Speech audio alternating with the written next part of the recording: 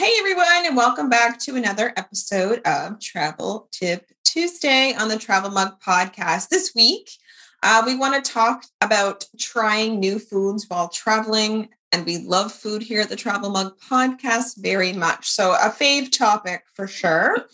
Now, I do want to kind of preface this by saying there are many types of dietary restrictions out there.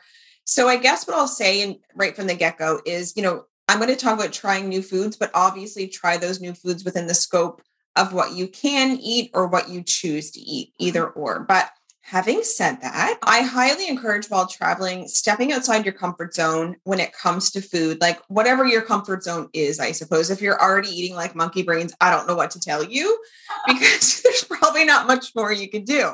But if you are traveling somewhere new, you're likely a curious person anyway. And having a new food adventure can really, enhance your travels. So like we always say at the podcast, do your research in advance. Really, I thought about it this afternoon. I was like, we probably should have named the podcast like Do Your Research. Do your research. That's with Megan and Jen. Yeah. Do your research because that's all we tell you every week. Exactly. It's like we're not giving you a tip. We're just telling you to look it up. But what you really should do some research on is the local cuisine of wherever you're going. And also, which I find really fun, is like restaurants, therefore what that cuisine is, where you can find it. And I think that's a big key to see what your options are. What are some popular and prevalent foods in your destination?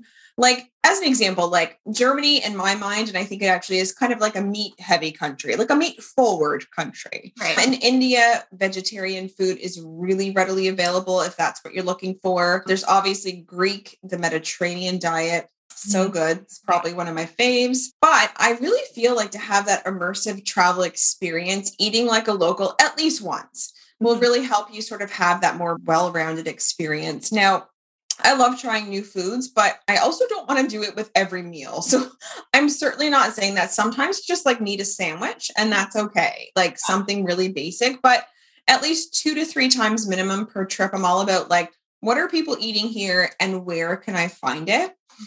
And I think another really great idea besides research is once you're there, wherever you're staying, if there's like a staff, so if it's like a hotel or whatnot, ask them for ideas. I mean, that's why they're there, to really give out that kind of advice. And if you want somewhere that's not a touristy place to be able to try those authentic foods, make sure you specify that. Say like, what's an off the beaten restaurant we could try? So for me, on my upcoming travels, I want to eat Swiss fondue, like cheese fondue, all the fondue.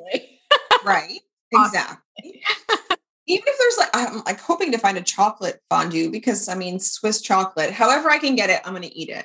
Let's just throw that out there.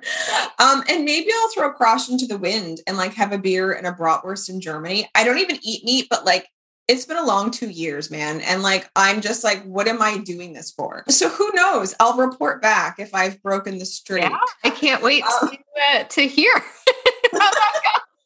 I'll come back a new woman just full of bratwurst. My God.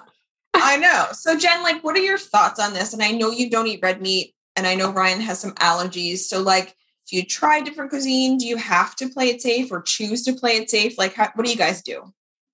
It depends on where we're going. So right. I guess, when we did our honeymoon, we did Iceland, London, and Paris. We didn't eat out like at all in Iceland because it was expensive. Sure.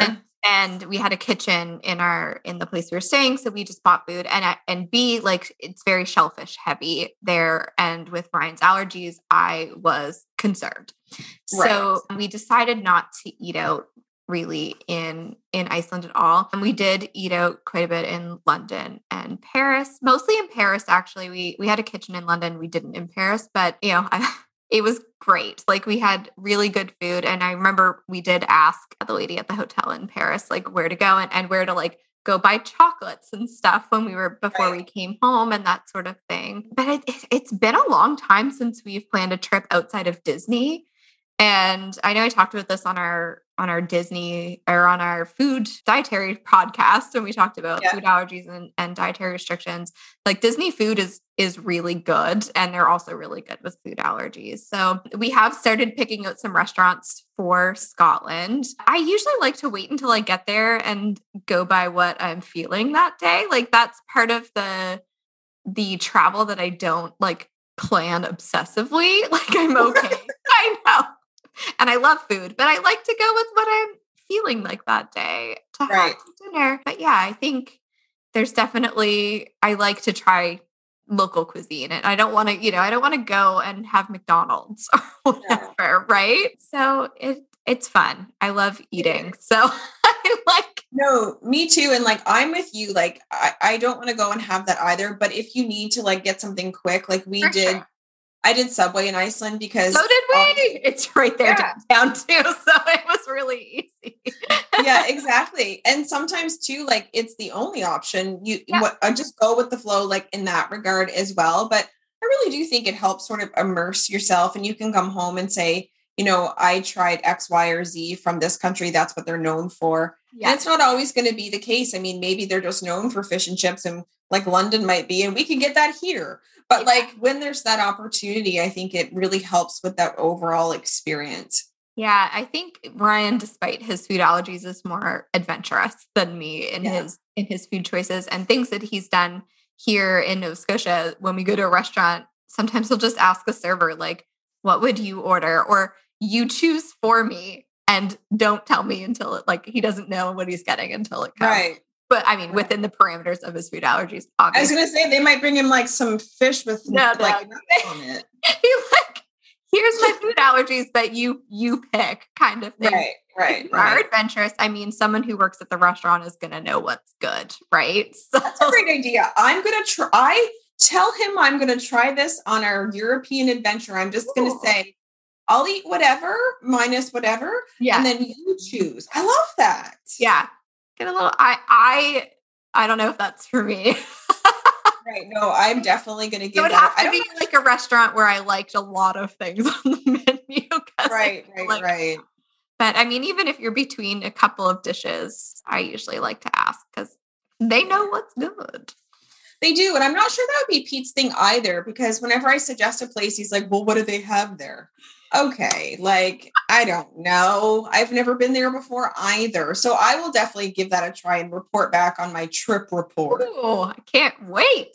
I know. Well, that is it for this week's Travel Tip Tuesday. We hope wherever you are headed that it's a tasty adventure. As always, give us a review on Apple Podcasts or Spotify. Buy us a coffee. The link is in the show notes. Help support the show. You get little bloopers and such. And we come off as very polished, but guys, there's some bloopers. And really share the show with a travel loving or foodie loving pal. Until next time, bye.